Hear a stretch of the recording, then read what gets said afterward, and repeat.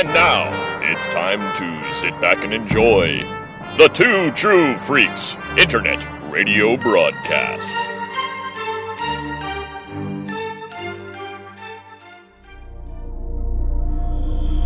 The Walking Dead. Hello and welcome back to The Walking Dead Wednesday. I'm Chris Honeywell and I'm here with Dr. Bill Robinson. Si, senor. And Sean Engel. Hola. Hi. Hola.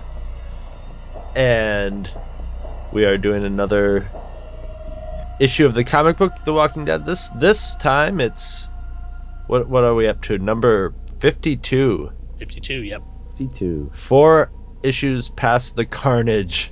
Mm-hmm. And luckily we kind of get a bright spot in this issue, so this is kind of nice. But I've got the synopsis, if you don't mind. I'll go ahead and... Did you do it from a fly's point of view? I only wish I could have done the the kind of stellar synopsis that Mr. Bill Robinson did for the that Walking Dead episode. That was just... I don't think anyone will be able to top that ever, Bill. I've got to give you commendations for coming up with that. Now you got to spend the rest of your podcasting career trying to top it. Yeah, the next time we do an episode where we're going to cover the TV show, I've got to find some way to try and top that. The pressure's on, yeah. And then I'll go mad and create a computer based on my own Ingrams, and it'll kill everybody, and it'll just be bad for everyone. Yeah, we've got to stop that. But anyway, the Walking Dead number 52, one we're looking at, is cover dated September 2008, and Mike's Amazing World of Comics gives it a release date of around September 1st of the same year. Had a cover price of $2.99. The writer, of course, was Robert Kirkman. Penciler, inker, and cover was Charlie Adlard. Gray tones and cover colors were Cliff Rathburn, and letter was Russ Wooten.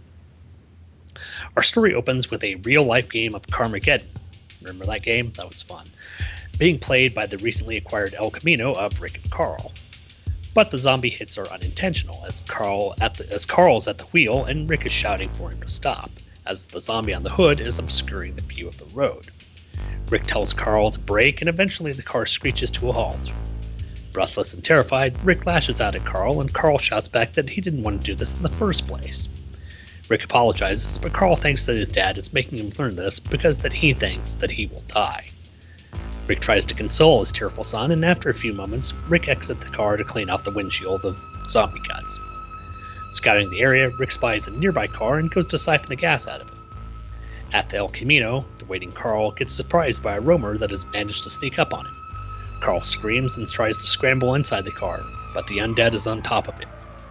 All looks lost for the adolescent Grimes until the zombie's head is impaled by the katana of Michonne.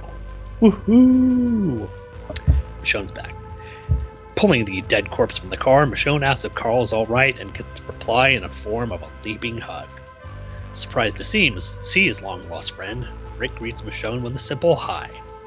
The trio awkwardly catches up on what happened to the two of them, and Rick tells Michonne that they were headed to Herschel's farm. After dispatching an encroaching walker, the three pack up and head down the road. A short bathroom break for Carl allows Rick to inform Michonne about the status of any of the rest of the group, which Rick sorrowfully relates that no one made it out. Later that night, Rick vents his growing frustration in not being able to find the farm. Michonne calms him and tells him that his lack of confidence doesn't suit him. Rick agrees and thanks Michonne for her confidence, and the duo bunk down in the bed of the El Camino, while Carl sleeps in the cab. At sunrise the next day, Michonne finally asks what happens to the prison. Rick tries to relate the tale, but the emotions get the better of him. Michonne says that she was wrong to bring it up, but Rick claims that he was responsible and it was all his fault. But their conversation is interrupted by the sound of approaching hoofsteps. Pulling his pistol, Rick takes aim at the silhouetted pair until the two get close enough to assuage Rick's spears. You see, the approaching riders were none other than Glenn and Maggie, and they really hope that Rick isn't about to shoot them. And there you go, kind of a short and sweet synopsis of Walking Dead 52, but this was a nice, upbeat issue, and I'm glad that we had one, especially after 48 and sort of the descent that, Rick went into over the past couple of issues with his. It's been pretty the whole thing with hellish, the phone. yeah, Yeah. since 48. Yeah, I really it's funny, the whole scene with Carl in the car and Michonne showing up is what sort of showed up in season 3 of the TV show, where straight with the katana through the head scene. So I thought that was pretty neat. I noticed that when I knew when I saw it on the TV show that it had happened, but then I didn't realize it was in this episode, issue-sewed. So would this be Carmageddon or Death Race 2000? No, this is Carmageddon because Carmageddon's awesome. Death Race 2000, meh. Carmageddon is a wonderful game. If you guys haven't played Carmageddon or even Carmageddon 2, that's even more fun. Yeah, I think I remember playing it, yeah. Carmageddon the game and the original Death Race 2000 is a movie, and you can't go wrong. Okay, Yeah. well, I'll give you that. But I love that because it was that was a nice illustration of Carl growing up faster. Basically they were having that moment that they were supposed to have when he's 16 and he's trying to get his learner's permit or getting ready to go for his driving test. But instead it's more of a survival thing, but it's dad, teaching his son to drive, but instead of knocking over cones and knocking over zombies, You hit a And cone. instead of let me get this cone out from in the wheel well here, let me get the zombie guts off the windshield. Yeah, I'm looking at the page where they're hitting the zombie and Carl's screaming and Rick's telling him to keep the hands on the wheel. It doesn't look like either of them are buckled up. So that's pretty, for Rick being so cautious to try and keep Carl alive, letting him drive the car With no even though it's seatbelt. in the daylight with no seatbelt on, not the brightest thing. Unless this is an older El Camino and they just have the lap belts and not the shoulder belts. Well, obviously, Carl had inherited his mother's driving skills, as we see later in the TV Walking show. Dead TV show. Yeah. Oh God, yeah, she couldn't even drive like 5 minutes away from the farm without flipping that damn. Yeah, Ford it's the zombie Focus. apocalypse. Nobody's other on the, cars road, on the road. and you hit a zombie. Right. And flip over. But it completely makes sense that Rick would want to try and teach Carl how to drive because eventually he may have to do it on his own. Might come in handy, especially Yeah. since Carl has 2 hands. Mhm. Sorry. That What was if it's a horrible. stick shift? Oh, Well- Dad, I guess you can't drive. Yeah. I guess Rick could help, if he sat in the passenger side. He could shift gears while Carl drove, both hands on the wheel. You could probably Burn pick that up some clutch. sort of suction cup device to hook to your stump to get on the shifting lever. All our handicap listeners can send all the hate mail to Chris Honeywell. I haven't gotten one handicapped hate letter yet. That's Maybe surprising. they're all double amputees of their arms, so they're just like They can't Oh. type. They're still writing it. They're because all like typing with Tommy. their They're teeth. deaf, dumb, blind, quadruple amputees. Sure makes a mean podcast. And some sadist just taps in our podcast, onto their forehead in tap language, to since they're listening to it, going tap tap tap tap tap tap tap tap tap. Yep. One day they'll find somebody will save them and draft a letter to us. Am I getting too far off topic? No, just a bit. But on that next page, I like the scene of Carl just yelling at his dad. And then breaking down because he thinks that Rick thinks that he's eventually going to die, and that he wants Carl to have this knowledge of how to drive a car, how to do these adult things. Simply because. Well, it kind of looked over the past few issues that Rick might have had a death wish. Well, Rick might have been, on the edge. He had a fever and infection, and even with Rick's injuries, he could be up and walking around and feeling better and still die. He could down the road. He had a pretty bad gunshot gut wound. And it's healing up without the benefit of modern medicine at all, you know. So it's very, you know, I mean, if issue 48 didn't convince you that, yeah, maybe you should teach Carl to drive. What I like about Carl is he's doing the thing exactly what a kid would do at this time, going, Dad, I'm not a kid anymore, and then going, Dad, I'm just a kid. You know, basically, and almost, you know, one right after the other. And I like that he's starting to get a little sense of humor back. He's picking on Carl a little for talking about peeing in front of Michonne and stuff.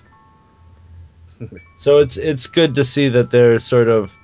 Now, one thing we talked about in the last couple episodes was, you know, would Rick want to go back to see if the governor was still alive? And, you know, we were all sort of like, well, we could see how he's, like, over it, you know? But what about Michonne? Well, she went back she would want to make sure that he was dead? She was there walking around the prison. I don't know if she saw his body or not. She may have, because, I mean, he was killed pretty much outside or in the courtyard, and she was out there and she dispatched Tyrese's head. You'd think she would have told Rick, you know, yeah, well, don't worry, I saw his, you know, devoured body. So Yeah, it seems weird. It seems like, you know, Rick could let it go. I don't know if Michonne would let it go. I think Michonne would pretty much want him to be dead. So, but I don't know. That's a minor. Well, at the bottom of page 8, that zombie there, with his eyes kind of looking up, does that look like Franklin Delano Roosevelt? It does. I don't know. It just kind of did. I mean, he doesn't even have glasses, but for some reason, the way his eyes are drawn with the circles around it and like his hair going to the side, you know, ask not what your zombie can. Wait, that's Kennedy. Sorry, Kennedy, zombie wrong Kennedy. one. We have nothing to fear but zombies themselves. Well, the way his eyes are sunken, and there's even a sort of smear, it sort of looks like he has glasses on. Yeah. So Yeah, at but- the same kind, those round. But the thing round was- spectacles. The thing is, if it was zombie FDR, he still couldn't walk. He'd be in a wheelchair. Ouch. Well, I don't know why. Maybe he could. Oh yeah, maybe zombieism is a cure for polio. There you go. It Yeah. very well could be. Okay. Cure for diabetes and Right. quick. I mean, if gotta you're kill dead myself. and coming back to life, yeah. It's unfortunately not a cure for wearing horrible T-shirts that that promote Image Comics. Yeah, that's a the guy Youngblood gets- T-shirt, isn't it? Yeah, Youngblood. Yeah. This isn't supposed to be Rob Liefeld, is it? Oh no, it doesn't look like Liefeld, but you know it would be amusing if it were. No, Liefeld's more of a. He's got more of a, you know, I hate to say a douchey look, but that's the only thing that really comes to mind. No, He's got that that's sort of- that's about just right, man. He's got that sort of, you know, flippant, you know, haircut, and you know he's very young, but he's got that sort of douchey feel, and I don't know why. And I'm not trying to disparage him, because you know he's, despite what you may think about his comic talent, you know he's a person who's trying to work in the industry. But yeah, I don't think this looks like Rob Liefeld. But yeah, having the Youngblood T-shirt, yeah, that does make you kind of suspicious. Well, then we got the full page spread of Michonne dispatching the zombie through the back of the head, and he looks like he's more like a pesky door-to-door salesman. Hi, can I interest you in a window treatment? All right, shunk. Nope. Enough. Salesman. No. But I really like on the next page. I really like the art of Michonne at that bottom panel. She finally looks Human? caring and demure. She doesn't look as hard and bitter. You know, I think it's the fact that she actually just found a friend or found people that she knew that has allowed her sort of hard-edged, you know, demeanor to kind of drop, which is nice, because we don't see Michonne looking, you know, happy anytime throughout the Walking Dead comic. And here you get a little scene where she is actually pleased to see Carl. Yeah, and on the next page, she's smiling at him too. Mm-hmm. Well, and it's again, it's great that we finally get an issue that we get some time to actually feel good about what's going on. You know, we've had all this horrible death and devastation, and people getting killed, and people getting maimed, and people going out of their minds, and finally, it's nice to have a moment or two of, you know, sunshine. Yeah, Of something that's happy. But when that happens in The Walking Dead, that always fills me with dread too. Mm-hmm. Yeah, it is. Something's about to, you know. Oh, there's the sun. What's gonna blot it out? Mm-hmm. So, you know, in the next instant. Yeah. Now, it was page 16 and 17. You mentioned Carl having to pee. I read this whole page as if it was Bobby and Hank from King of the Hill. Dad, can you stop? What is it, Carl? What do you see? He's got to pee. Dad! I could kind of see that, yeah, and it fits the stereotype of the characters of Rick and Carl. Where they are, yeah. I've never really read the characters in that voice, but now I won't be able to do anything but thank you, Bill. For the rest of your reading. Now every time I see Carl, I'm going to hear him as the little Bobby Hill. Oh, Yep. You ready? Oh God. Oh God. Next page, we get to see Hank Hill say "fuck." Oh God. So the next time you do a TV show, you're going to be doing like Rick is Hank Hill and Bobby and Shane is. Oh, that's what I have. Yeah, Boomhauer. I was thinking the other guy, the giggity guy. oh no, he's on another show. He's on that's Family Guy. Family Guy. Family Guy. There we go. Man, that's what I could do. I could do it for each TV show. I'll do it as another TV show. I could do I Love Lucy. I could do Gilligan's Island. Oh man, you've got my new master plan. My new master plan. Awesome. Geez. Why did I even bring that up? Created a monster. Yeah, I know. Big ham monster. Hey.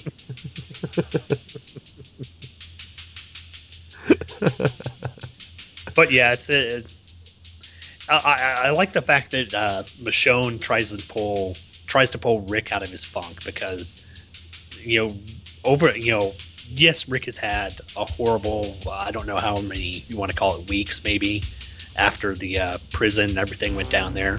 But he's gone from this character who's been a leader and who's been very confident and sure of his actions to this person who's second guessing everything. And it's nice that Michonne finally came along and sort of pulled him out of that. He's kind of post-traumatic, stressed out, I would imagine.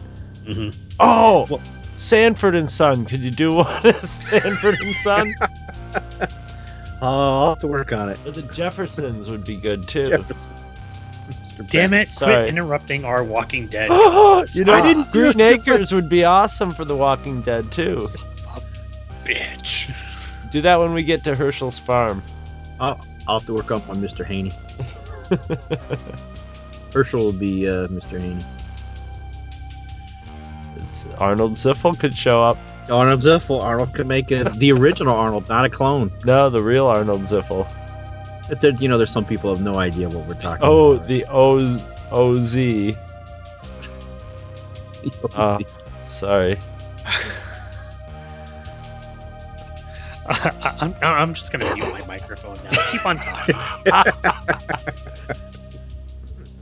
Well, there's not a lot of action to talk about in this. No, it's really episode. not. I mean, it's a nice little upbeat episode or an upbeat issue. So yeah, there's it no actually real- ends with like, oh, good, 2 of our friends are alive instead of. Mhm. Glenn looks let's kind of come creepy together. there at the end. Yeah, Glenn looks a little evil, but that's okay, Well, and he's kind of silhouetted by the sun behind him, and again, harkening back to the sort of sunny attitude of this thing. Which, yeah, I agree. When you get a happy episode of The Walking Dead, that's pretty much a portent that something really horrible is going to be happening pretty soon. So Yeah. we've got to kind of wonder what the next episode will hold. But the fact that they've met up with Michonne, Glenn, and Maggie, kind of makes you think that maybe some other people might have made it out as well. But so Yeah, well, Michonne sort of says, I saw some footprints going away from the RV, it was like oil droppings or whatever, but she sort of hinted that, that there might be some survivors of the RV crash, and that she didn't see any of their bodies or whatever. Well, and you also, the fact that Maggie and Glenn have come up on horses makes you think that they might have found the farm, because that was what Rick was looking for. That's what they were trying to find, right? Of course, Maggie, knows exactly where the farm is, so that leads you to think that there might be even more survivors. So this is leading up, hopefully, to something good in the next issue, or it could be leading up to an episode of Barney Miller being done for The Walking Dead. Detective Wojciechowicz. Oh yeah, Taxi has some good voices there for you, Bill. This has gone off the rails so quickly. Yeah, do one as a Carol Burnett show with Harvey Korman and Tim Conway cracking him up. During the torture scenes, Mrs. Wiggins, that's what I thought. Do the torture scenes when we get to any torture scenes, involving the governor and stuff. Do it with the, with the voice of, what was Tim Conway, like the old guy, like Mr. Tudball. Yes, the governor, Mr. Tudball. Yeah. I do not know how we get to these tangents. It boggles my mind. It hurts me inside.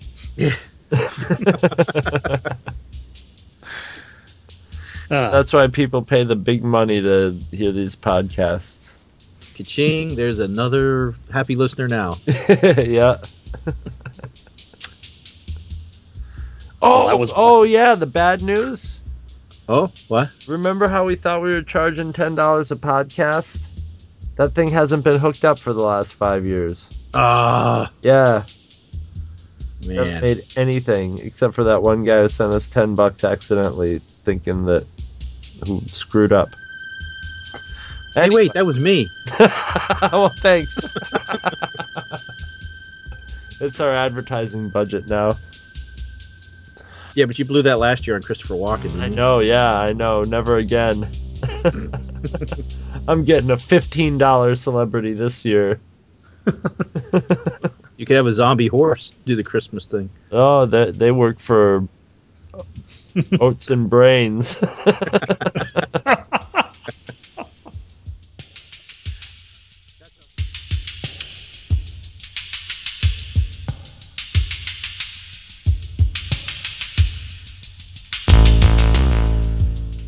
You can sponsor an episode of this or any other of your favorite Two True Freaks affiliated shows. Simply click the PayPal link on our website, donate any amount at all, tell us which show you're choosing and what message, if any, you'd like us to read on your behalf, and you will be an official sponsor of that show's very next episode, with your message read in the show's opener.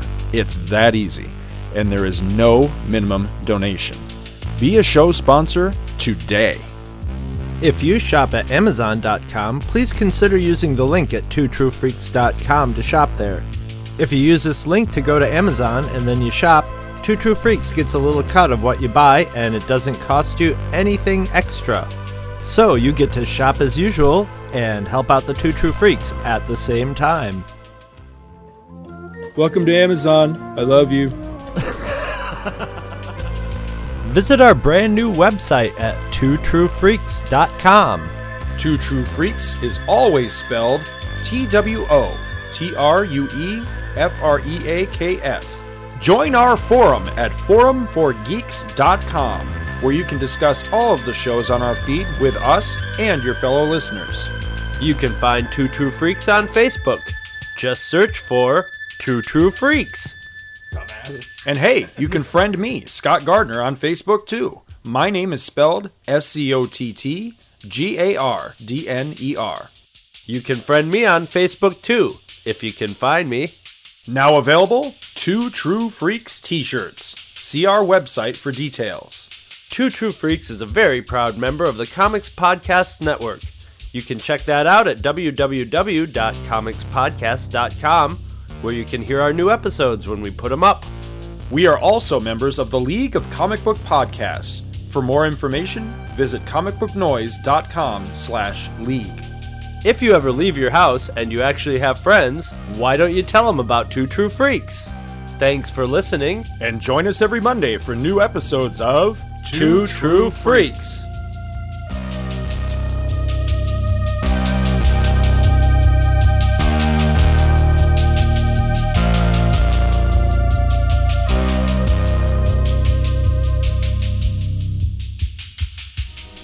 We were finally invited aboard one of these spacecraft, which landed near Ann Arbor, Michigan on October the 24th of 1954. This is a drawing of the craft. As I was leaving the craft, the commander, Soltec, said, "Soon others of your people will be able to have an experience similar to this."